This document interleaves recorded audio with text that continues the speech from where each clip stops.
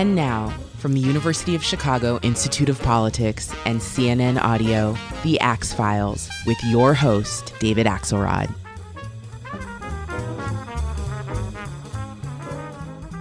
Of all the White House correspondents who covered Donald Trump, few have known him longer than Jonathan Karl of ABC. Karl, then a young reporter for the New York Post, first met Trump in the early 90s, when the future president was a sometime source, plugging himself and his properties. Now Karl's written a book called Front Row at the Trump Show, giving us a bird's-eye view of the Trump years in Washington. I sat down with him Friday to talk about the upcoming Republican convention, the POTUS's state of mind, headed into the final stretch, and Karl's own journey in life and journalism.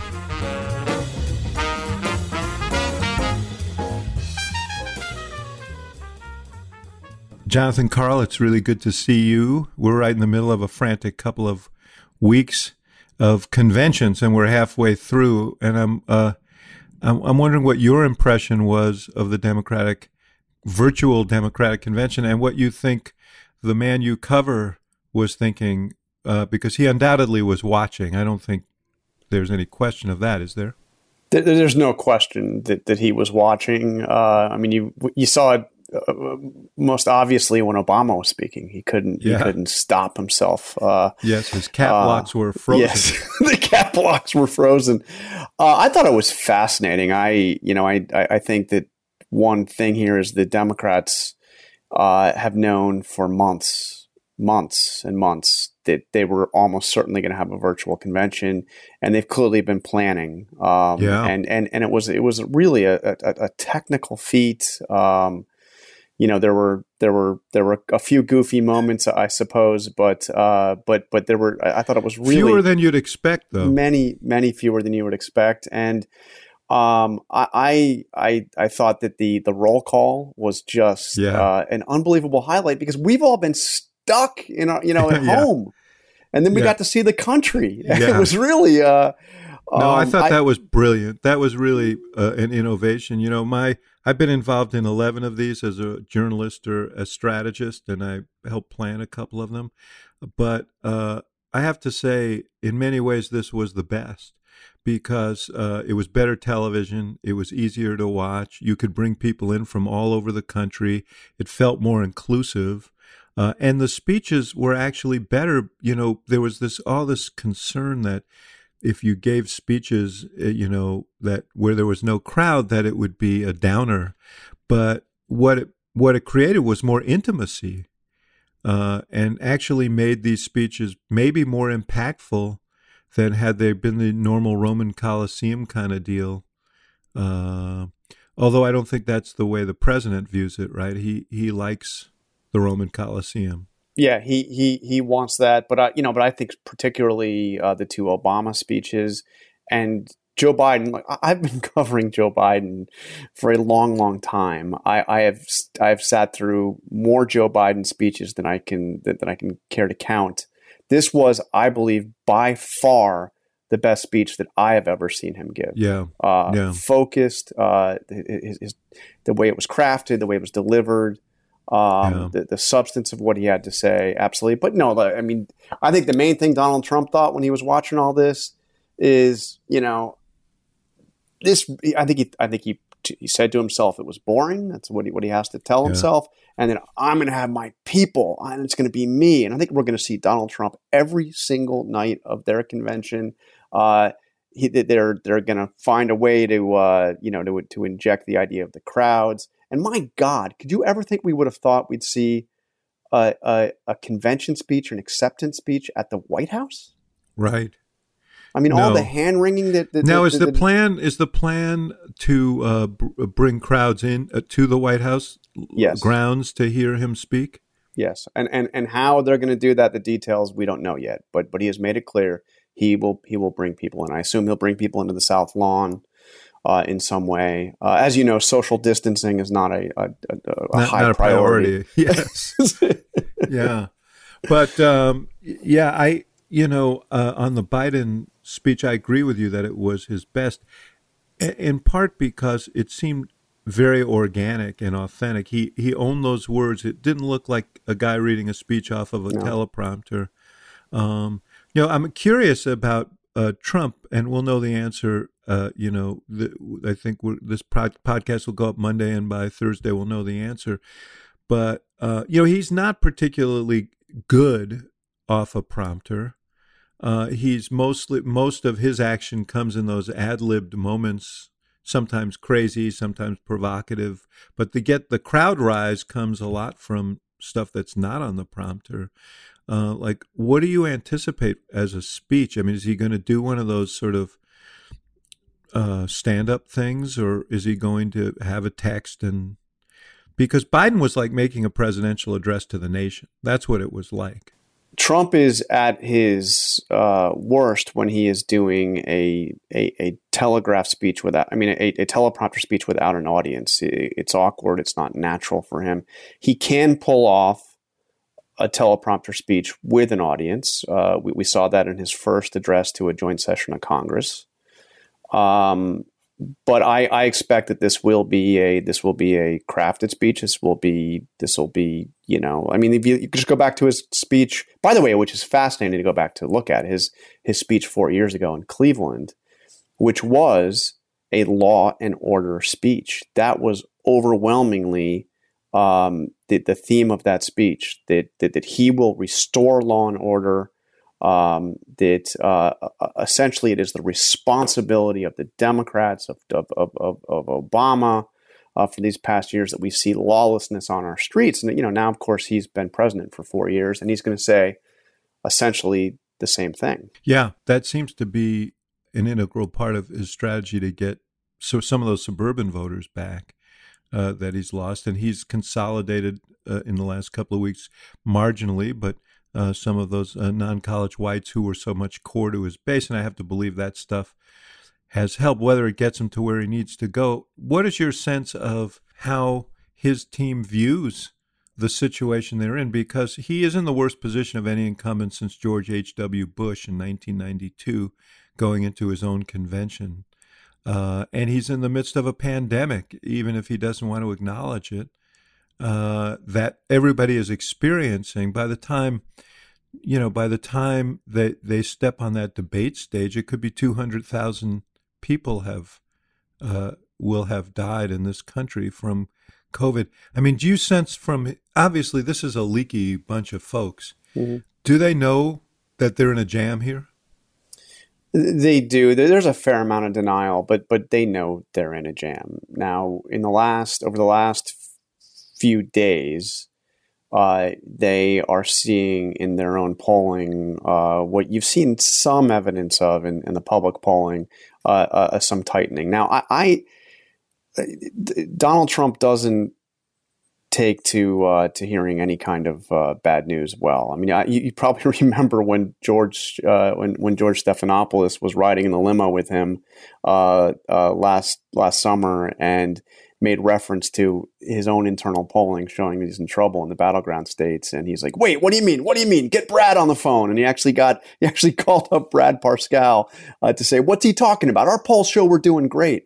So I think there's a lot of pressure in terms of his polling operation to give him good news.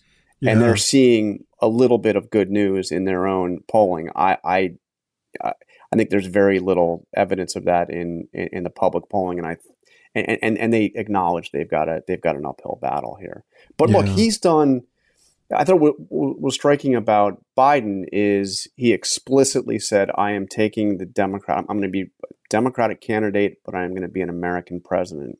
I am going to serve those who supported me and those who didn't support me."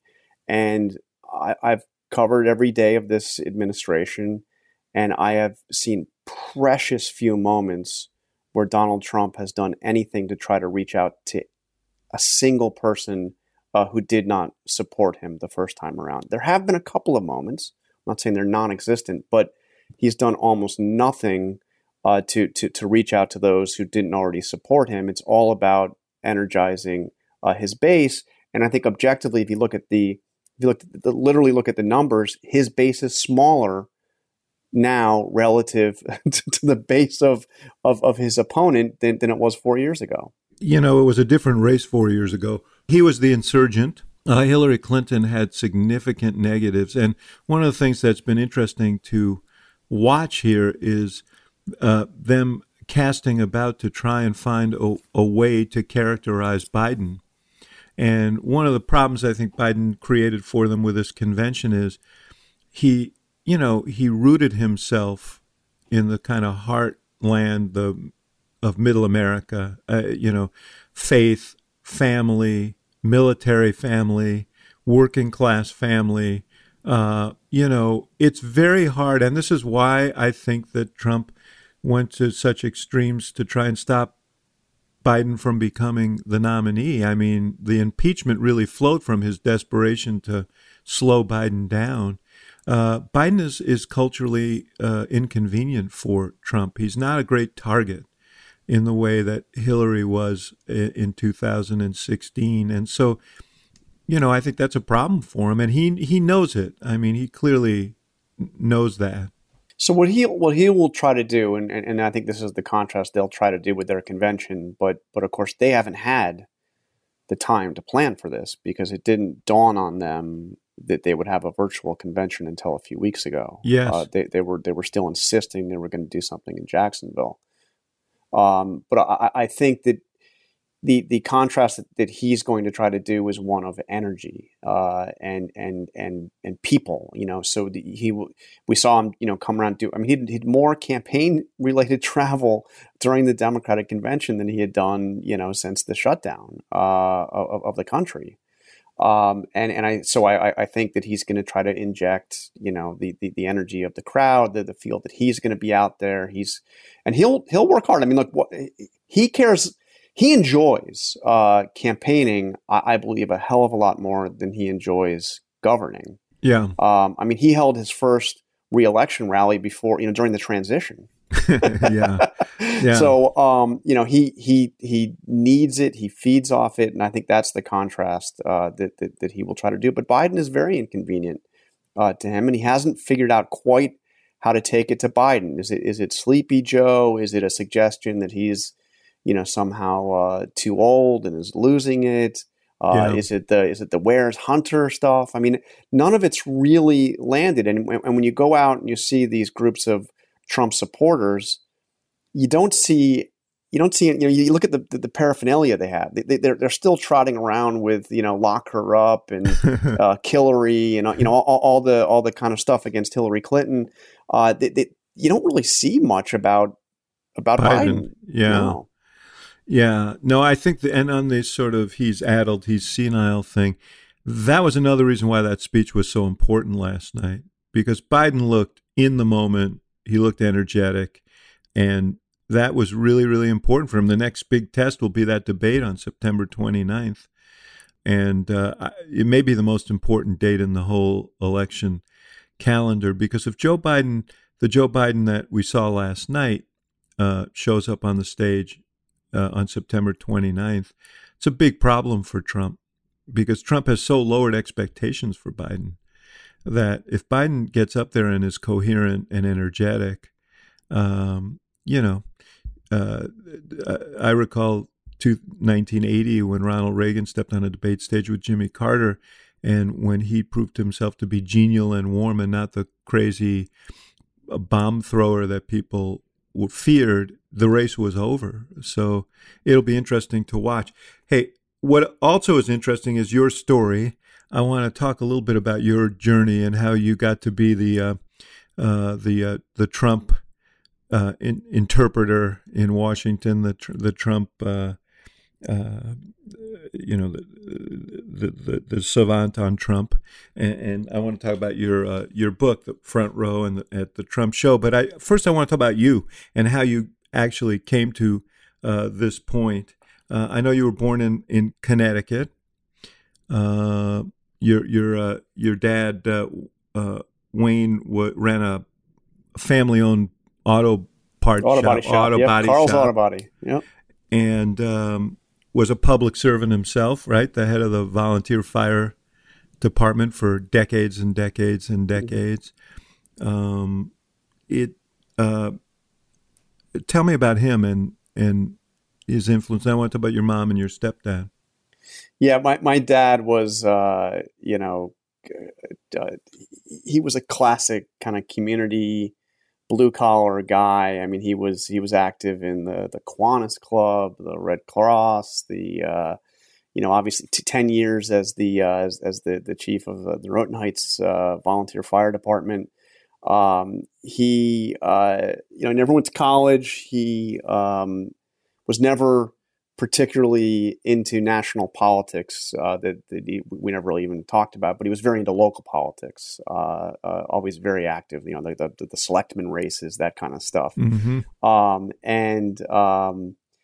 And he, but once I went in this direction, I mean, he's the guy, he watched and read everything I did. My first job as first daily reporting job was with the New York Post, and my dad was a lifelong daily news guy, and he switched immediately to the Post and read everything I did. I eventually ended up working at CNN for 8 years, and suddenly he was watching cable television. And I saw a story about your dad that was really interesting to me. That when the homeowners association told him that he couldn't install a flagpole outside of his home in Florida, he lost his, he sued, I guess. He lost, and he moved.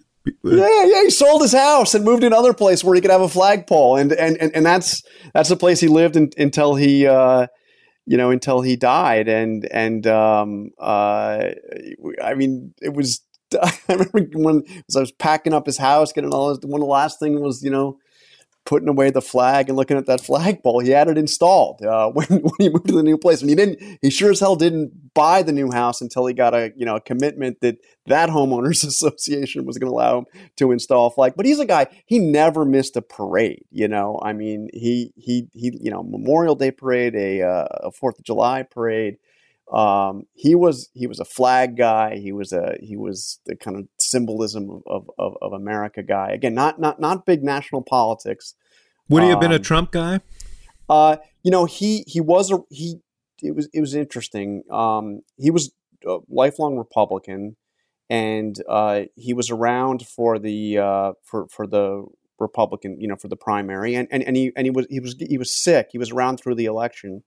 But he liked Jeb Bush until I did an interview with Jeb Bush in New Hampshire when Bush's campaign was just tanking.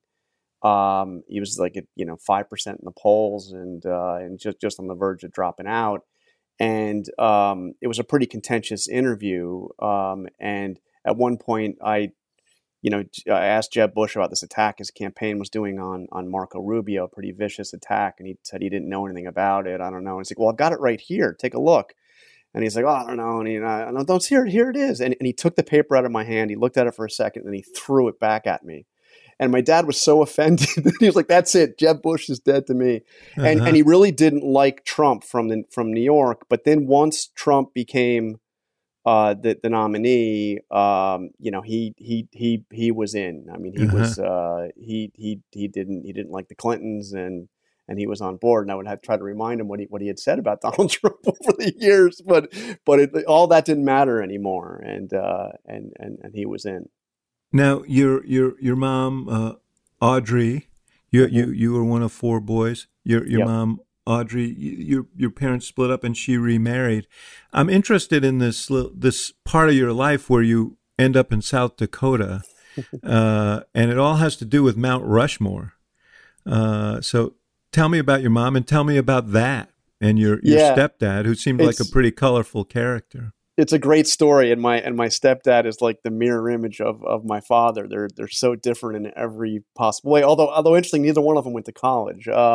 My dad remarried to his name was Howard Schaff, and he had been a taxi driver in Brooklyn. Grew up in Brooklyn. He served in the Air Force in the Korean War. And at this point, he was out, in Connecticut running a factory that made bras. I mean, you can't really make it up. His International Fabric Molders was the name of the company, IFM.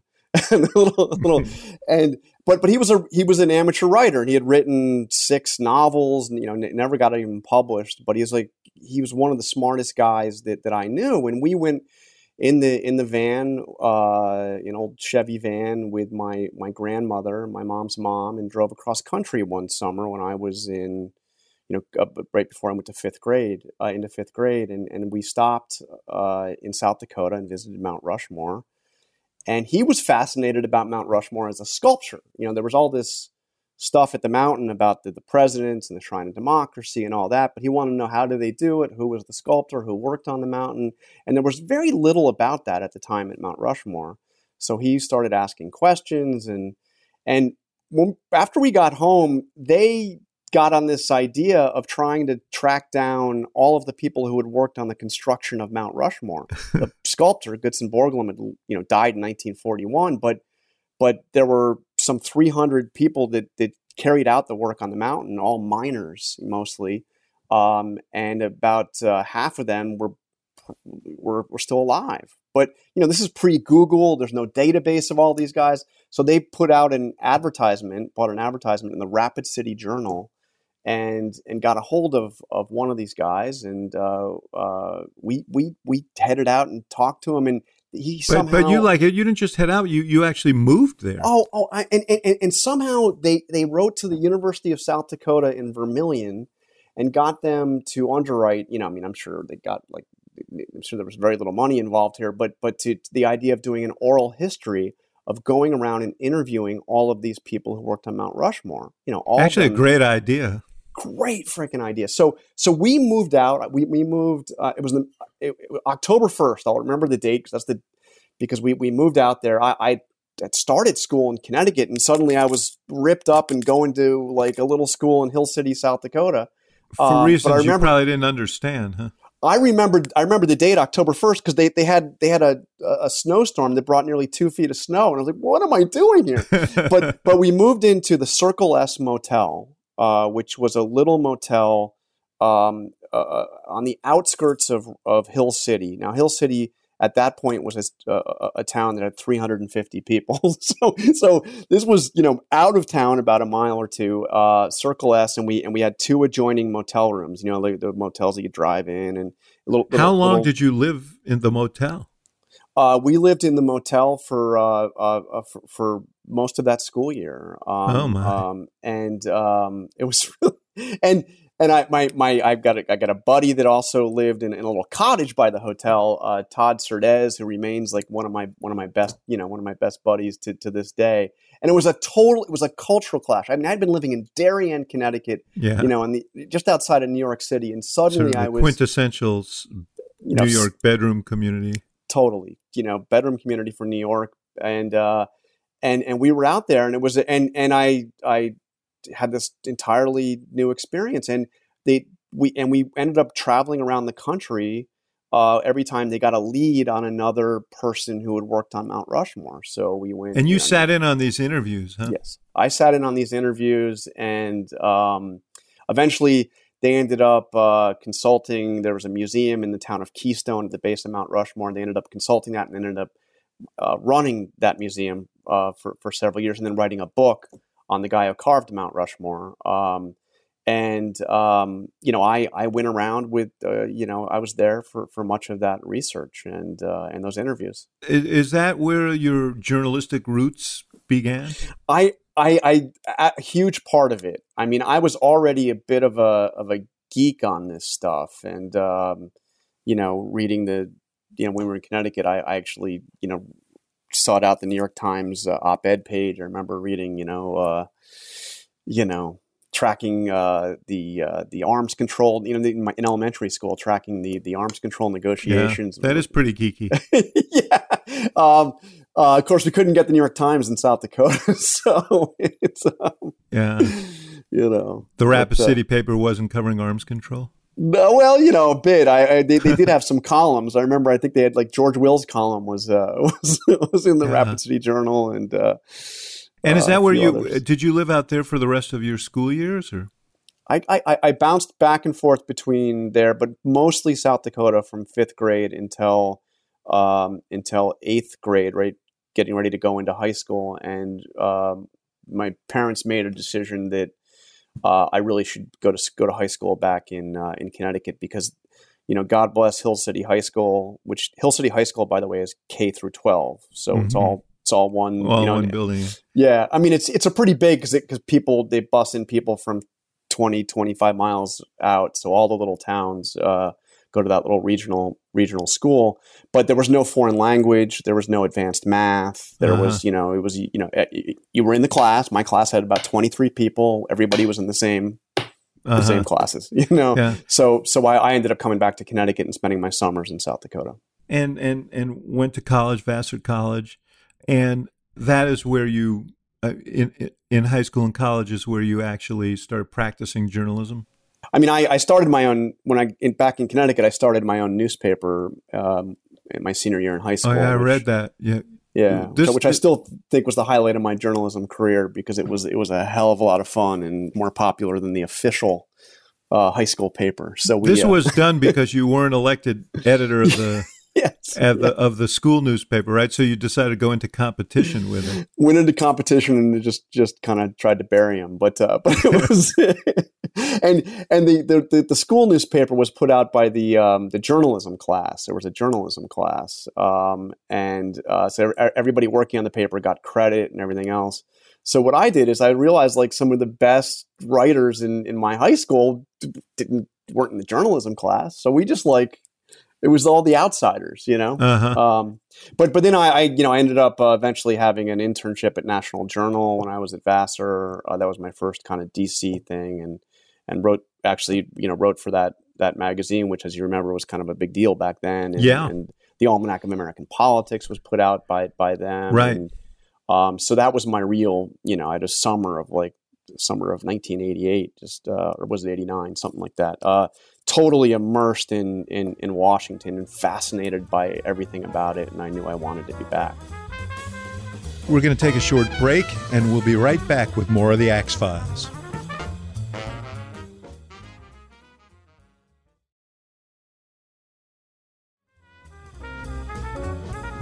And now, back to the show.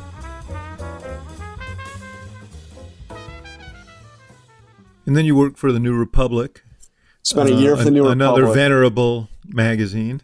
Yeah, it's not quite the magazine it was, but back then, Rick Hertzberg, who I know former Carter speechwriter, was the editor.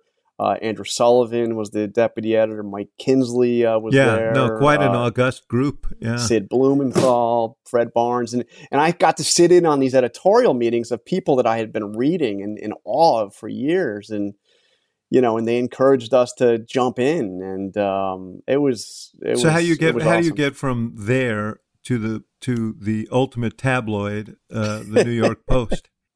Well, there was a stop in between, which was Freedom House, which was it is a human rights organization in New York, and I got a job there basically as editing their publications, and it's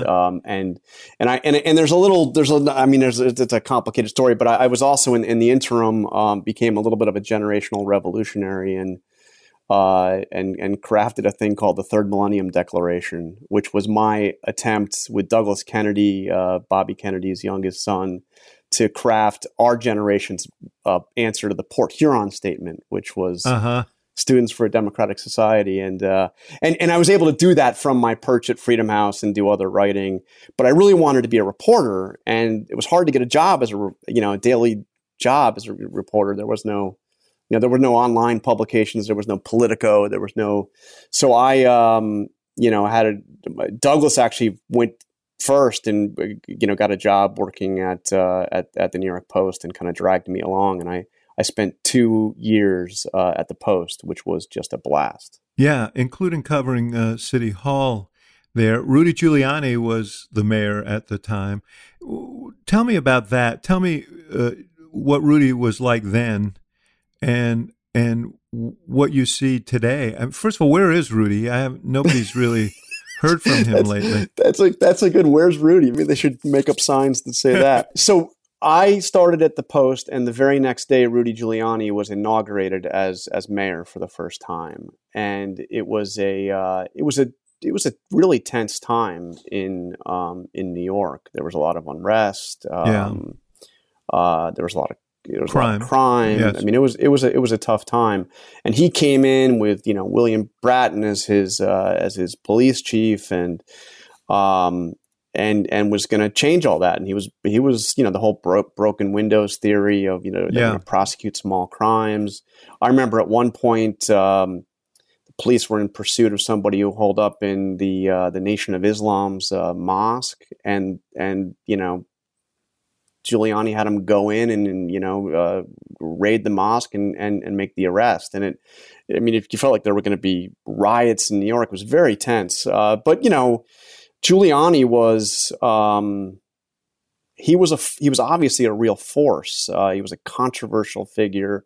But as things got better in New York, and they did, even in my 2 years at the Post, he was a pretty popular Republican. And I remember when Mario Cuomo was running for his third term, trying to court Giuliani's endorsement, and he got it.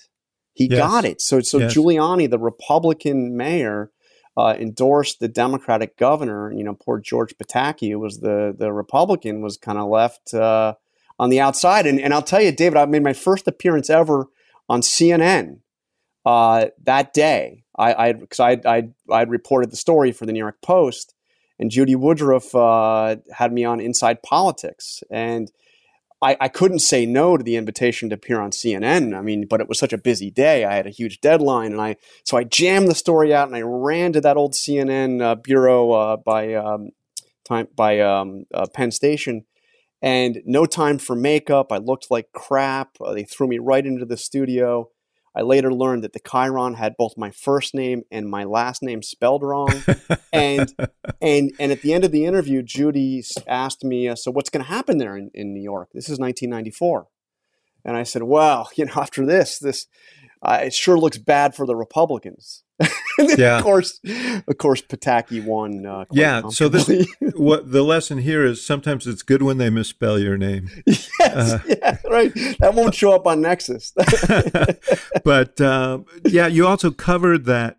First of all, we should note it was good politics for Rudy in a Democratic city to show that sort of bipartisanship, probably. But Cuomo, another sort of gigantic personality in American politics.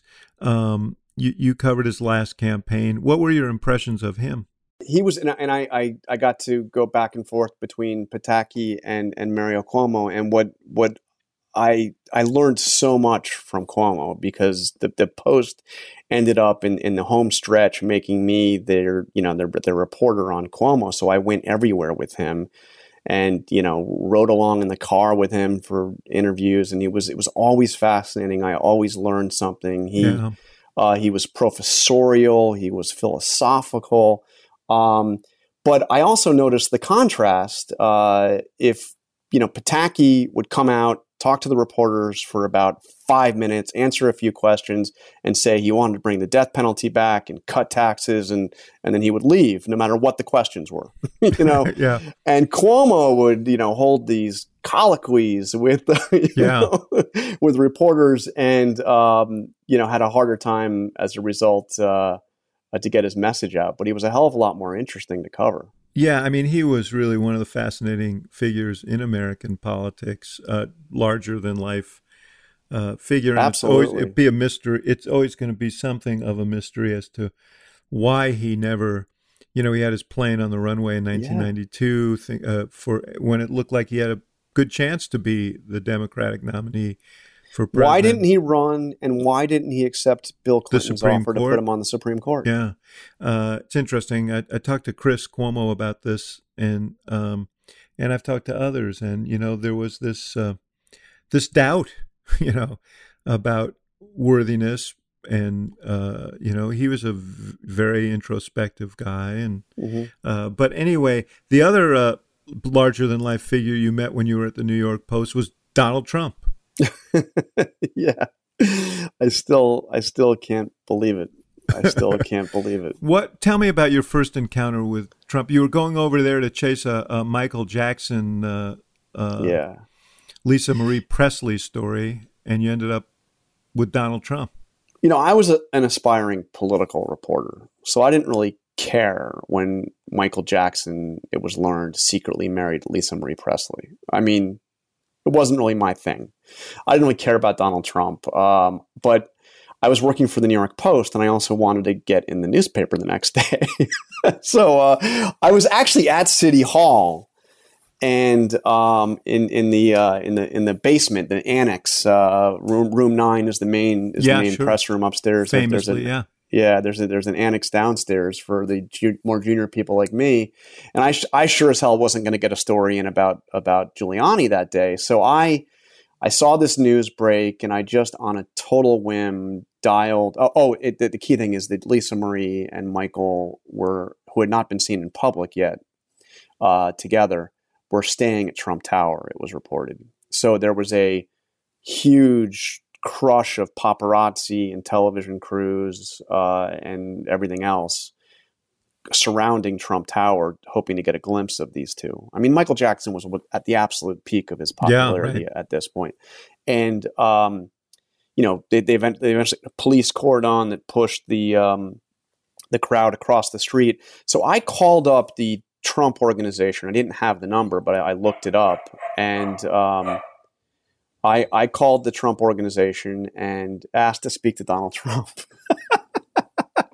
That's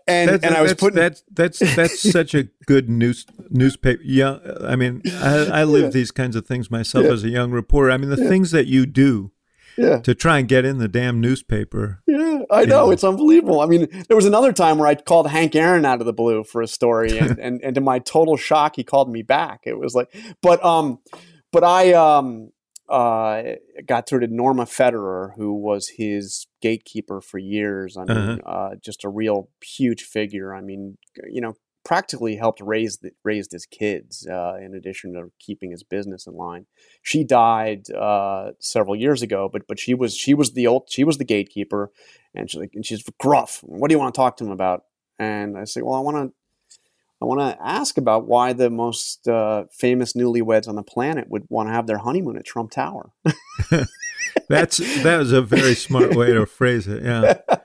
He called me back within an hour, and said, "Come on up now." I grabbed a photographer, a post photographer, and we went up and we spent an hour running around Trump Tower. He introduced me to Michael's bodyguard, showed me where they were staying. I didn't get to meet Michael at last, but told me all the great details. He was a source with the Trump organization was the attribution at the time, and the way they got in and out in the basement without being seen outside, and this is their car they're using, and this is why Trump Tower is so great. And one of the funny things is he showed me. He wanted me to know all the celebrities that lived in Trump Tower. It's like Sophia Loren is over here, Andrew Lloyd Webber is over here, the British royal family owns this, the Saudis have this, and on and on and on. And he showed me and told me what floor they were on. And the Post printed a graphic inside of Trump Tower with arrows pointing to where all these celebrities had their very private, places on Trump Tower. So let me ask you a question, because, he famously called people under aliases and offered himself as his own press agent and so on. How much of a source is Donald Trump? He clearly was then. Is he still today? I mean, my sense is it's a little bit less as things have gotten tense, but this was still happening as he got into the White House. How? Go ahead. I'm sorry. And he loves to beat up on my former. Maggie Haberman also worked at the New York Post. Actually, started working there right after I left, and says that she used to see mail for me in the mailroom. But she. Trump always attacks her in the most vicious and horrible ways. Yeah. But I don't know. I've never asked Maggie who her sources are or anything like this. But there have been many moments that people senior people in the Trump White House were convinced that the only way Maggie could have gotten X, Y, or Z is because the president called her up. So I don't know. Yeah. I've never asked her. It's not my thing to ask. Yeah. Well, she clearly got great sources. That's for sure. Yeah. But it's just such an. I mean, this world is his world. The media leaks. He thrives on it. Yeah, he does, and he also just brings reporters into the Oval Office. He actually really cares. I mean, I don't have to tell you, but I mean, Barack Obama wouldn't care what the cable television chatter in the middle of the day was about X, Y, or Z, would he? Would he watch? Would he know about it? I mean, all presidents deny any interest, and most presidents have some, but he doesn't watch. He didn't watch, that's for sure. Yeah. He wasn't watching TV all day. But Trump really cares, really watches this stuff. I mean, and he has it on his DVR. Yeah. I tell this story in the book about January 18th, 2017, 2 days before his inauguration. I mean, you'd think this would be a really high stakes moment for him. I mean, his cabinet's still not in place. The speech isn't done yet. I mean, all that he's got to do. And I did a goofy. I had a brief thing with George Stephanopoulos on Good Morning America that morning about about Bush 41, and now he'd just gone into the hospital again. And at the end of it, I reminded George that they weren't going to be coming to the inauguration anyway. And besides, George H.W. Bush wasn't exactly a fan. He had thrown his shoes at the television set every time Trump came on during the primaries, and it was just a little thing, and it was done. And about 2 or 3 hours later, I got a phone call, and it was Donald Trump, and getting George on the phone too. So Trump had George and I on the phone. And wanted to know, well, you're saying he hates me. Well, do you know about the letter he sent me? Do you know about the wonderful letter he sent me? And of course, how would we know? And and he ended up giving me this letter, that classic 41 letter, wishing him luck. America's rooting for him. We won't be able to be there, but we wish you all the best. And I was just astounded that A, the guy had time to watch Good Morning America. Yeah. And B, that he spent like 10 minutes on the phone with us. Yeah. Yeah. Well, he clearly cares and pays close attention to what's said about him because he reacts to it really quickly. And it also seems clear that Maggie may be one example, but, you guys, he likes to flay you guys for public purposes, but he also wants to have a relationship for his own purposes. So he's playing an inside and an outside game here. We're going to take a short break, and we'll be right back with more of the Axe Files.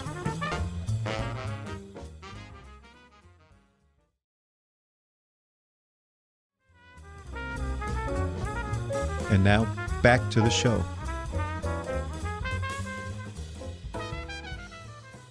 Just a couple more biographical things, and then I want to talk about Trump. You made the switch to broadcast journalism. You went to CNN.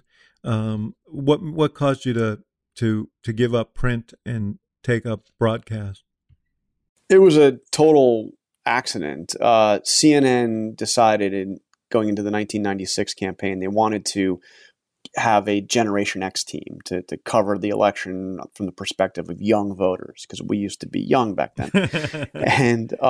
and they actually first reached out to my old generational revolutionary Douglas Kennedy, and Douglas suggested that they talk to me, and I went in to interview for this, and to my surprise, like in a very haphazard CNN way, they just hired me. I mean, it was like, there were, I had done television apperances like the one where I got everything wrong in 1994 as a political reporter in New York. Name, yes, yeah. Yeah, right.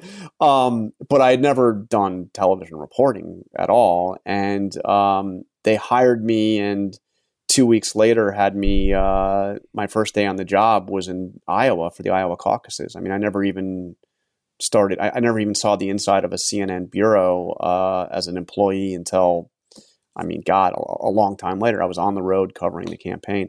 Interestingly, and it was a 1-year contract. When I told my mom the news, and my stepfather, they were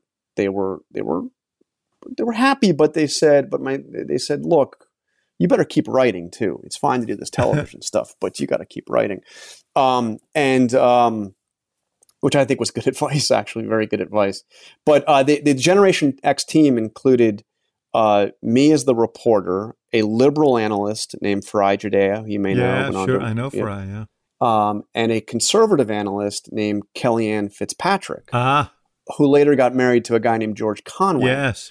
So that was the 1996 Gen X team for CNN. Well, I don't want to blow up your sources, but where is Kellyanne? That's another question. I asked where Rudy is. She seems awfully quiet these days. Why? It's hard to figure. She disappears for long periods of time and then will appear and be out there a lot. She's the ultimate survivor in that White House. And I think the way that she survives is she keeps her head down for long periods of time. And then when Trump really needs somebody to go out there and willing to say anything to defend him, she raises her hand. It's a mystery to me. I'll be candid. I mean, I often ask people, what does Kellyanne do? I mean, like, people with serious jobs in the West Wing, and I don't really get a consistent answer to that question.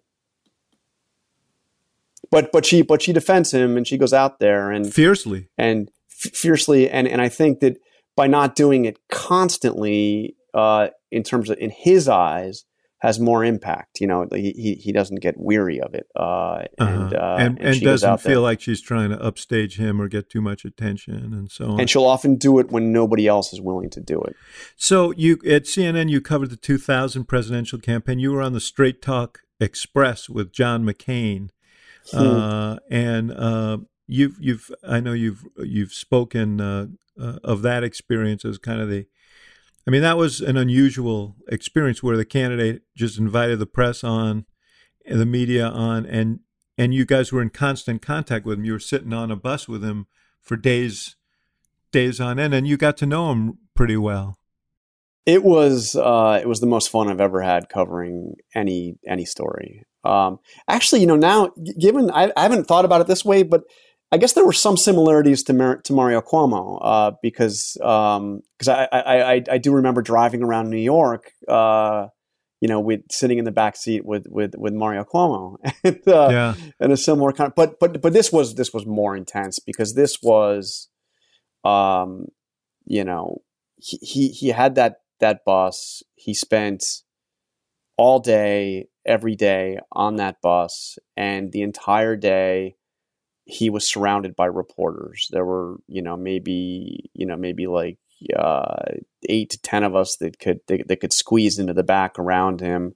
And I was one of those that was on almost constantly. And he was always on the record. And you can imagine that. I remember seeing Rick Davis, his campaign manager, and John Weaver, his political director, or whatever his title was. Sometimes, he would ride the bus, he'd get off, he'd do his town hall, and then he would get back on the bus. And sometimes I would see Davis and Weaver actually waiting to talk to him as he was getting on the bus, because then he was going to be, right, back with us. Now, Mike Murphy was always with him in the back, so he did have one aide with him in the back, but Mike Murphy was really more of like his sidekick, kind of like... Well, look, part of the conceit of that campaign was that he was completely unvarnished and was kind of telling it like it is, and it was really, from a press standpoint, that's great. Years later, you confronted, and you write about this in your book, but you confronted President Trump in the Oval Office when John McCain passed away, trying to get some comment from him. Of course, Trump famously had attacked McCain as not being a genuine hero and so on.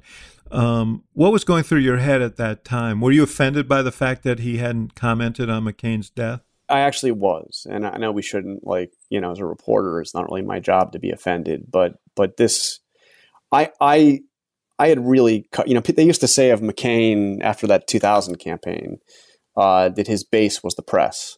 Yeah, right.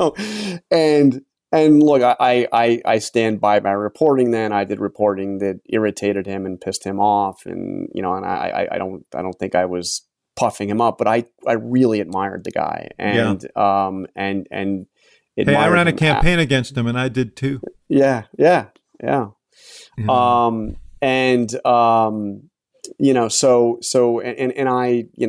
obviously his whole story is 5.5 years and as a POW, and his amazing, his tremendous service to this country. So the idea that the president of the United States wasn't going to say a damn thing about the passing of an American legend and an American hero, and he hadn't even put the flag down at the White House. Yeah. It was a busy day at the White House. I happened to be the pool reporter, which meant I was the sole network reporter that was at this series of events. There were a couple of events in the Oval Office. There was an event in the Cabinet Room. There was something in the Rose Garden. So I was there for all of these things. And at every single one of them, I said any comment about John McCain. Do you think John McCain was a hero? What are your thoughts on John McCain? And then by the last couple of events, the American Legion was in on the act, and the head of the American Legion wrote a letter, urging the president to lower the flags for John McCain, saying this is an American hero. So then I was like, "Will you lower the flags?" And he, you can look at the video, and it was 10 different times I asked a variation of it, and he had the arms crossed, and he scowled, and he wouldn't even look at me as I was asking this. So finally, I was like, I think my last question was, why? Why won't you say anything about John McCain? Now, eventually, the flags came down, but he never responded. Never said anything. So I'm going to compress without comment. You have a long and distinguished career as a national security reporter, as a congressional reporter. You covered wars.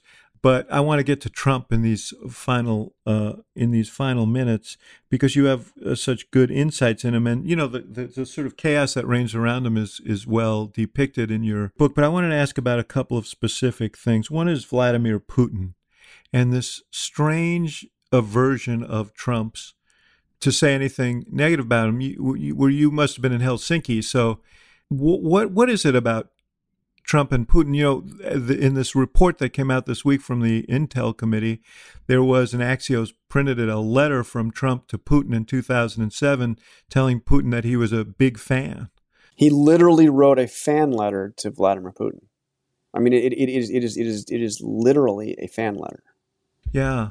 What is up there? Nancy Pelosi was a guest here on a podcast I put up the other day, and she said, all roads lead to Putin, and when we see President Trump's tax returns at whatever time that is, we will know why. Hinting deeply that he had financial ties that helped dictate that. But it is striking that he never challenges Putin, and you got to ask why. I ask you on a day, by the way, after Putin apparently poisoned another of his political enemies. Yeah, it's this following the killing of Boris Nemtsov, who is somebody that I interviewed in Moscow many years ago. Yeah, heroic guy.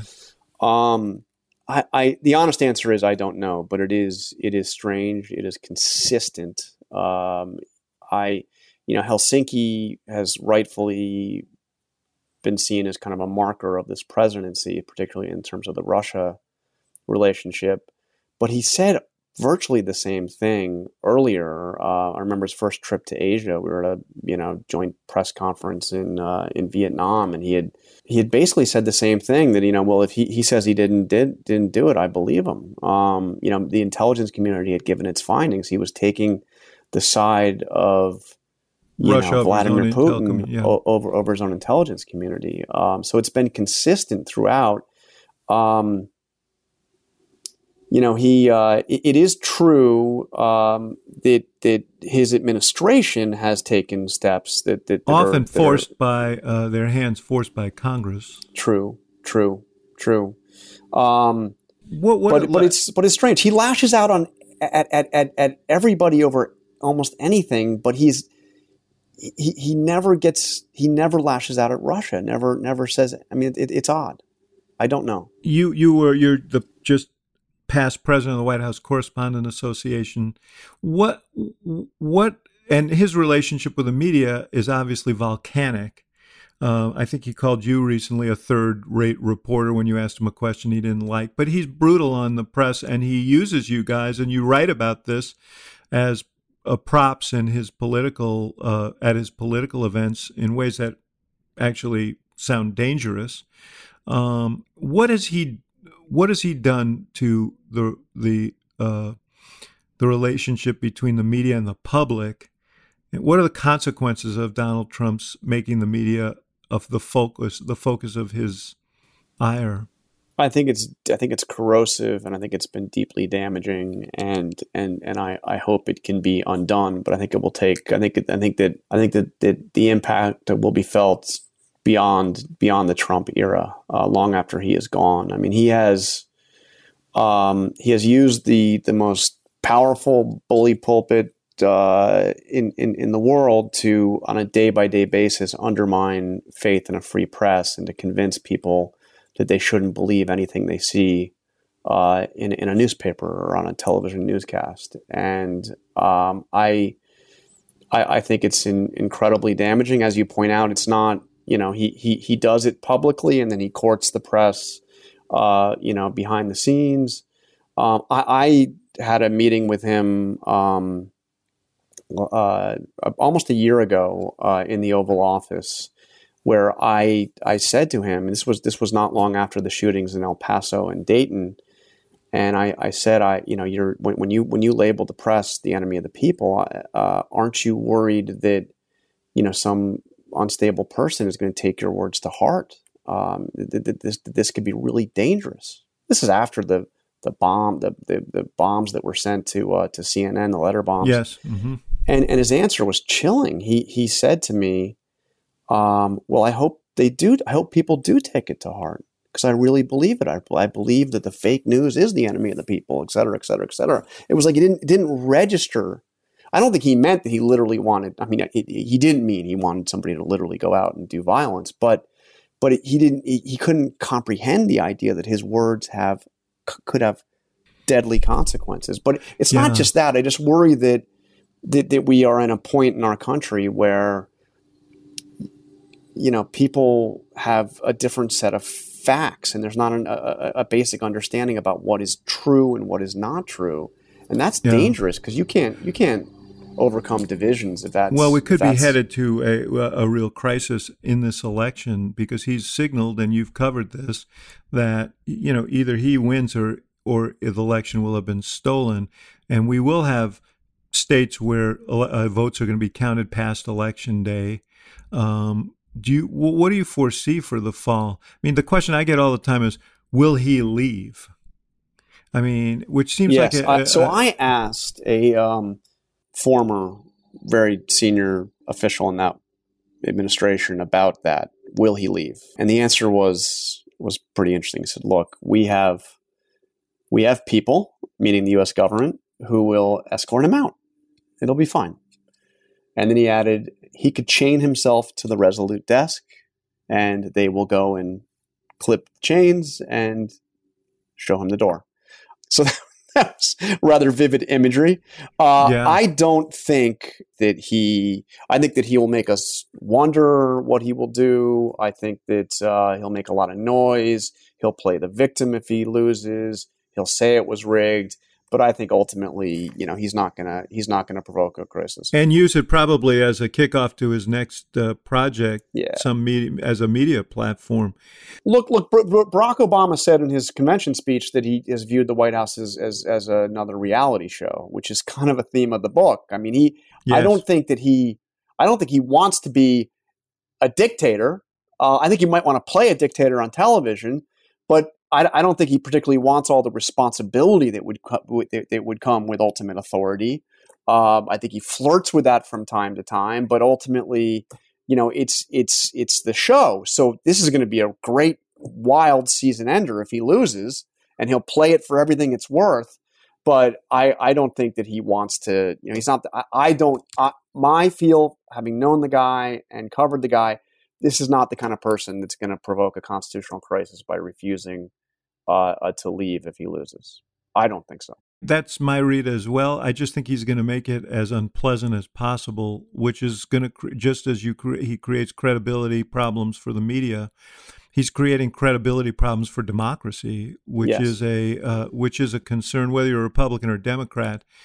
That should be a source of concern. But this book, the Front Row at the Trump Show, really does give you some insight into the show, into how he approaches the presidency. It's a great read. So I hope everybody grabs it. And I look forward. I guess I won't see you on the trail because there will be no trail. But I look forward to catching up down the line and listening to your coverage of what promises to be an incredibly interesting couple of months here. Yeah, no doubt. Well, it's great. It's great to talk to you, and I've been an admirer for a long time, and you're one of the smartest analysts of all this stuff. So I appreciate talking to you. It's great to talk to you, Jonathan, Karl. Good to be with you. Thank you. Thank you for listening to The Axe Files, brought to you by the University of Chicago Institute of Politics and CNN Audio. The executive producer of the show is Emily Stanitz. The show is also produced by Miriam Annenberg, Jeff Fox, Hannah McDonald, and Allison Siegel. And special thanks to our partners at CNN, including Courtney Coop, Ashley Lusk, and Megan Marcus. For more programming from the IOP, visit politics.uchicago.edu.